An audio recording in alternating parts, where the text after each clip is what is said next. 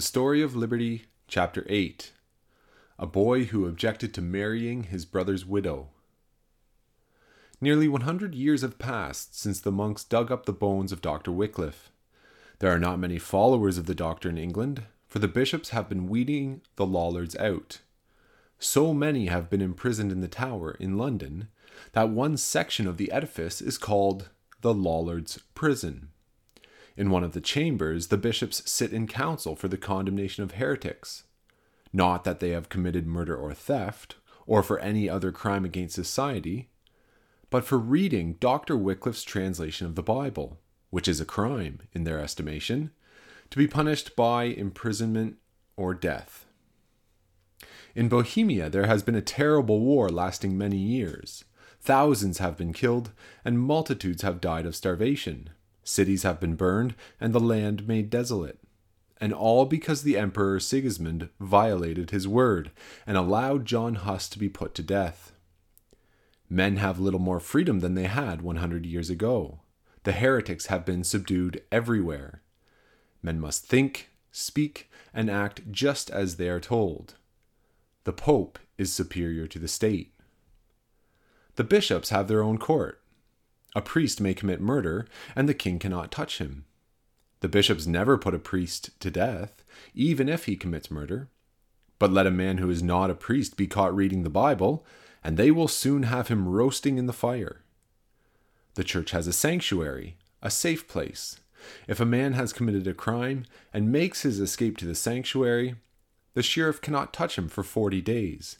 And if he wishes to escape to another country, by taking a crucifix in his hand, he can go without molestation to the seashore, wade into the sea up to his neck, call 3 times for a ship to come and take him, and then no one can arrest him. Such a privilege enables men to commit crime with impunity. Justice is defeated. But it brings a great deal of money into the bishop's pockets, for when a rich man seeks refuge in the sanctuary, they make him pay roundly for the privilege of being there. Although Dr. Wycliffe preached against indulgences, the sale is going on more briskly than ever before. A great scholar from Holland, Dr. Erasmus, makes a visit to England. He goes to Walsingham Abbey with his friend the Dean of St. Paul's, and the guide shows them the precious relics which are kept in a chest, before which thousands of pilgrims reverently kneel and worship, leaving purses filled with money for the priests. The guide shows them something white, which looks like powdered chalk. "What is that?" Dr. Erasmus asks. "Some of the Virgin Mary's milk," says the guide. They then come to a black trunk. "I have a precious relic here," says the guide, holding up a dirty rag. "What is it?" "It is a fragment of St. Thomas's shirt." The pilgrims kneel and worship the holy relic. Dr. Erasmus does not follow their example, but turns away disgusted, rather. Supposing it was a part of Thomas's shirt, does that make it holy? Is it of any more value than any other rag? He returns to Holland and writes a book about fools, which sets people to laughing. Here and there a man sees that the people are fools, and that the priests are making money out of their simplicity. The king, Henry VII, who would not let the merchants of Bristol fit out the expedition under John and Sebastian Cabot till they had promised to give him 1/5 of all the money they made, thinks of a way whereby he can extort money from whomsoever he will. He establishes a court, which is called the Court of the Star Chamber, not only because the ceiling of the chamber in which it is held is spangled with stars, but because the stara, a class of state papers, are deposited there. It is a secret court. He establishes it in the year 1486. A man brought before it cannot have any witnesses to testify in his behalf, nor can he have any counsel to defend him. He cannot make an appeal to any other tribunal. The court is a direct violation of the Magna Carta. The avaricious king has 2 London lawyers in his employ, Richard Empson and Edmund Dudley, who, in turn, employ a set of ruffians called promoters, who promote the king's cause by swearing to any and every thing which the lawyers wish them to. Many years ago, a law was passed forbidding the nobles to keep any retainers or private soldiers in uniform. But the nobles have many household servants. The Earl of Northumberland has a treasurer, a chamberlain, chaplain, constables, and others, 166 in all. The Earl of Oxford has a great many dependents who live on his estates. One day the king pays the Earl a visit. It is a grand occasion. The Earl provides a magnificent banquet and summons all the people who live on his estates to come and honor the king. He dresses them in uniform. The king notices it. "Ah, here's a chance to make some money," is the thought that comes to the king. "These are your menial servants, I suppose," he says to the Earl. "Most of them are my retainers, who have come to do you honor." "By my faith, I thank you for your good cheer, but I cannot allow you to break the law. My lawyers must speak to you." The lawyers do speak to him, and the Earl is compelled to pay an immense sum, or be cast into prison. He feasts the king, and is robbed besides. Lord Bergavenny has some servants whom the Star Chamber declare are retainers, and he has to pay $350,000 to the king. Henry is a friend to the Pope. He loves money, but gives liberally to the church. Out west of London is Westminster Abbey, founded by Edward the Confessor, as long ago as 1060. The place where it stands was once a swamp in the woods, but years before Edward's time, no one knows when, the monks reared a building there and adopted Peter as their patron saint. There was a clear spring of water nearby. They could catch fish in the Thames. They were near enough to London to go out with their bread bags, to beg their living in the town.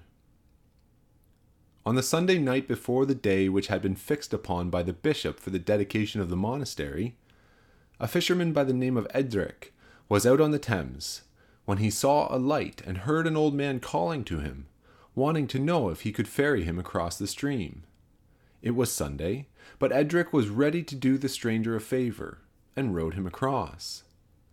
The venerable man went on to the monastery, when suddenly a host of angels made their appearance.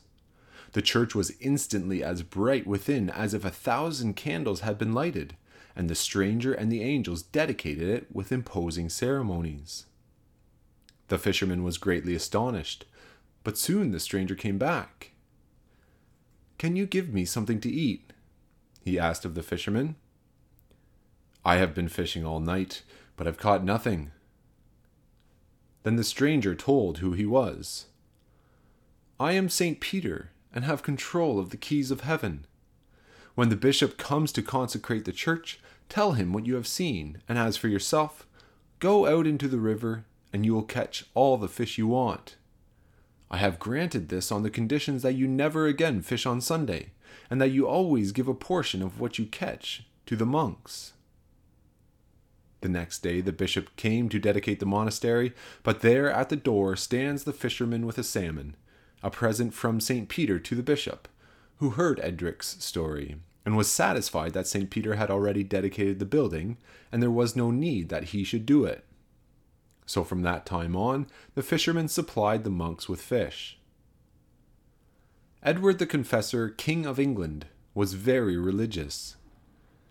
He was ever ready to do something for the church to secure an entrance into heaven, and selected this little monastery as one which should have his special patronage.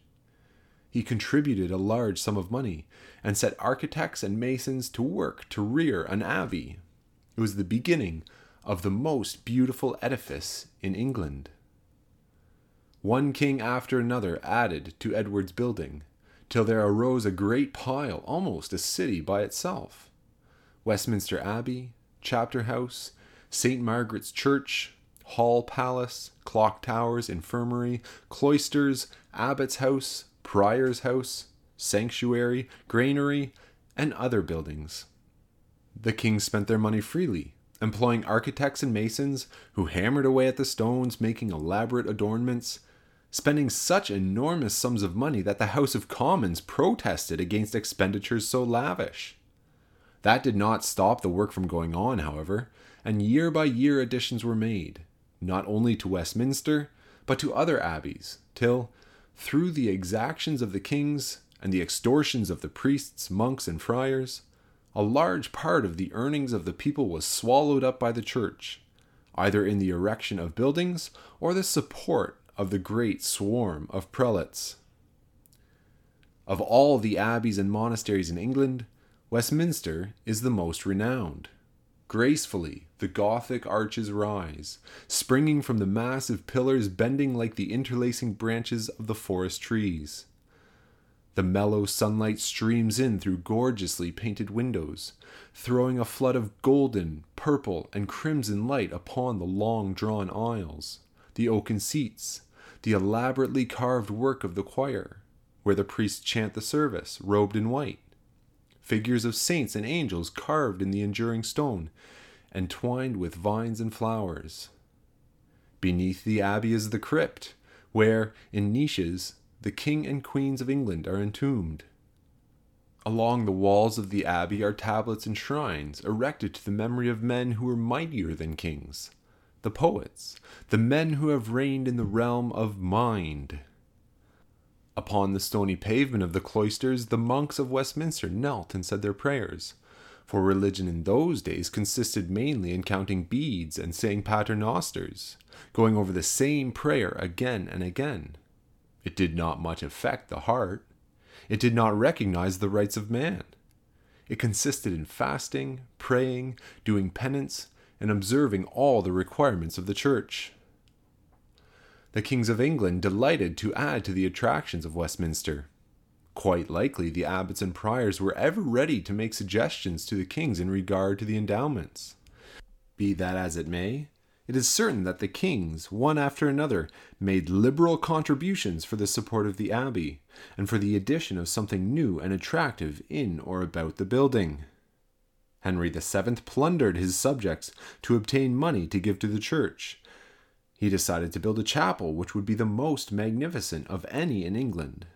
An army of masons were employed to hammer the stone, and the skillful builders to lay them in the walls. But it was the people, and not the king, who paid the bills for quarrying the stone, hammering the blocks, chiseling the beautiful and intricate scrollwork and tracery of vines, leaves, and flowers. Quite likely the idea never occurred to the king that the building, by good rights, belonged to the people, from whom he wrenched the money by taxation and by the tyranny of the Star Chamber. And the monks, the bishops, and prelates of the church would have lifted their hands in horror had anyone suggested such an idea. But the time was approaching when people would begin to entertain the idea that the king's property was in reality their own property. And there was a little boy, Henry's son, then playing around the king's palace at Hampton Court and at Windsor, who would unwittingly help on such an idea. By and by we shall see the boy, but for the present we will make the acquaintance of the boy's older brother, Arthur. When Arthur is only 3 years of age, the king looks around to see whom the boy shall marry, and selects the little girl who was playing in the Alhambra on that day when Columbus stood there, making his last earnest plea to Ferdinand and Isabella for aid to enable him to reach the East by sailing west. He is good at driving a bargain, and persuades Ferdinand to give his daughter a handsome dowry. Arthur is 3 and Catherine 5 when the betrothal is made. On the 2nd of October, 1501, when Catherine is 16 and Arthur 14, Catherine comes to England and they are married. Ferdinand pays 200,000 ducats in gold as a part of her dowry. But in the next April, Arthur suddenly dies. What shall be done now? Henry VII loves money. If Catherine goes back to Spain, he will have to give up the 200,000 ducats. There is his younger son, Henry, 12 years old. He will betroth him to Catherine, and so hold on to the money. But the Bible says in Leviticus that a man must not marry his brother's widow. The Archbishop of Canterbury says that such a marriage would be wrong, but the Bishop of Winchester says it was a law binding on the Jews and not on Christians. Henry will see what the head of the Church of Rome says. The Pope is at war with Louis XII, King of France, and would like to have the King of England for an ally, and grants the desired permission. Being the head of the church, no one can object to his decision, and as he is infallible, the decision is right, no matter what command there may be in Leviticus to the contrary. The betrothal between Henry and Catherine takes place at the house of the Archbishop of Salisbury in Fleet Street, June 3, 1503. The boy Henry objects to being betrothed, not because Catherine is 8 years older than himself, not because she is his sister-in-law, but because he has not been consulted, and because he is under age. Let us not forget it, for we shall see great events come to pass through this objection. Henry does not make the objection because he does not love Catherine, for he does like her, and is willing, notwithstanding his objection, to have the betrothal go on. It is not the boy, but the selfish, money-making, prudent king, who, though he has obtained the Pope's permission for the marriage, thinks it worthwhile to provide a loophole through which he can crawl, if it shall be for his interest so to do by and by. Henry will not be of age these 6 years, and no one knows what may happen in that time. If the boy objects to the betrothal, he can make that an excuse, if need be, for not consummating the marriage when he becomes of age. The king has a daughter, Margaret, older than Henry, who is married to King James of Scotland. It is a long journey which the young lady has to make on horseback from London to Edinburgh. She does not go alone, however, but is accompanied by a party of high-born ladies and gentlemen. One night the royal cavalcade stops at a house owned by the Archbishop of York, near the little old town of Scrooby, where the River Idle winds through the meadows, turning and winding as if trying to tie itself in a knot. Myriads of ducks rear their young in the reeds along the river banks. The Archbishop has built a manor house, in which he can reside and enjoy himself while hunting, fowling, and fishing. It is an old building, partly of wood, partly of brick, with a great hall and kitchen with a wide-mouthed fireplace, where the cook gets up grand dinners for the Archbishop and his friends. In the old house, Margaret and her maids, the lords and ladies, rest and refresh themselves and spend the night. The old Scrooby church rears its tower aloft near at hand. Let us take a good look at the manor house, at the spacious kitchen, at the dining hall with its massive table, the staghorns nailed upon the oaken beams, for we shall come back to the mansion again and again as the years roll by. We shall see gathered around the hearthstone some men and women who have done great things for liberty. Margaret, after a night's entertainment, rides on to become Queen of Scotland, holding her court in Holyrood. We shall see her granddaughter, Mary by name, in that palace, leading a life filled with many vicissitudes, Queen of Scotland, of France, yet meeting with a sad and mournful fate, having her head chopped off by the daughter of this boy who objects to being married to Catherine. It will not be Catherine's daughter, however, who will do the bloody act, but we shall see Catherine's daughter kindling fires all over England, burning heretics just as Isabella, Catherine's mother, with the aid of Thomas de Torquemada, is roasting them in Spain, all of which are events inseparably connected with the story of liberty. 6 years pass. The king, who compelled the merchants of Bristol to promise to give him 1/5 of the money they might make, the man who did so much to beautify and adorn Westminster, is dead, and his body, encased in a stone coffin, is laid away beneath the pavement of the abbey, and his son, Henry VIII, is crowned king in the magnificent edifice, seated in the coronation chair. He is 18 years of age, tall and stout. He has a round face, a fresh countenance. Although he objected to being betrothed to Catherine, he is ready to fulfill his obligations, for Catherine, a true-hearted and loving lady, has been waiting for him through all the years. The marriage ceremony is performed by the Archbishop of Canterbury, who, 6 years ago, said that such a marriage would be contrary to the Bible, but who now eats his own words because the Pope has granted permission. In the next chapter, we shall make the acquaintance of the man who gave permission for the marriage to take place. Although Catherine is 26 years old, she is a beautiful bride, and does not seem to be much older than Henry as she stands before the Archbishop in Westminster, her dark hair hanging loose and flowing upon her shoulders. She looks lovingly upon the round-faced young man who stands by her side. Henry has a sister Mary who is only 14, and she is in love with her cousin, Charles Brandon. But Henry will not have any such love match when the King of France wants her for a wife.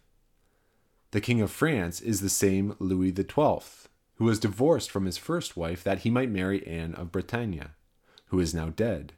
He is old enough to be Mary's grandfather, weak and feeble, and afflicted with dropsy, and yet the poor girl must give up her true love and marry him, because Henry wants to make an alliance with France to strengthen his kingdom. Girls who are born princesses are not often permitted to marry those whom they love. Mary never has seen Louis. She goes on board a ship in the Thames. Henry and Catherine and the nobleman come to bid her farewell. There is a great display of rich dresses and costly jewels. It is a gala day in London. The shops are closed, the king gives a feast, and everybody is happy, except the young girl who is bidding goodbye to England, goodbye to her lover, to go to France and be the wife of a man just ready to drop into the grave. But she does not bid farewell to her lover, for Charles Brandon goes with her to France, an officer of the court, and, though in love with Mary, he conducts himself discreetly. Mary does not go alone. It would be cruel to send her away with no one to keep her company. 12 English maidens accompany her. One is a pretty, sprightly girl, 7 years old, Anne Boleyn, who can speak French. Her father is of French descent. Little does the young king mistrust, as he sees the beautiful girl Anne on the deck of the ship, as to what lies before them both in the unseen future.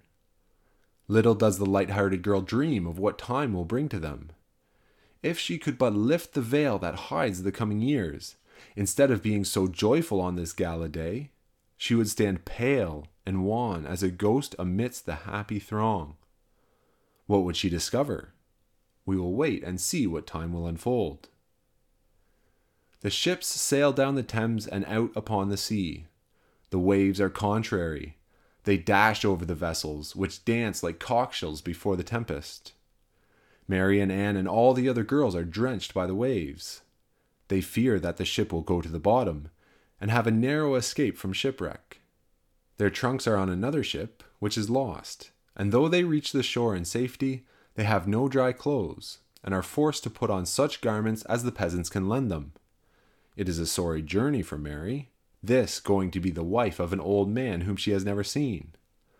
What all this has to do with the story of liberty, we shall see before long.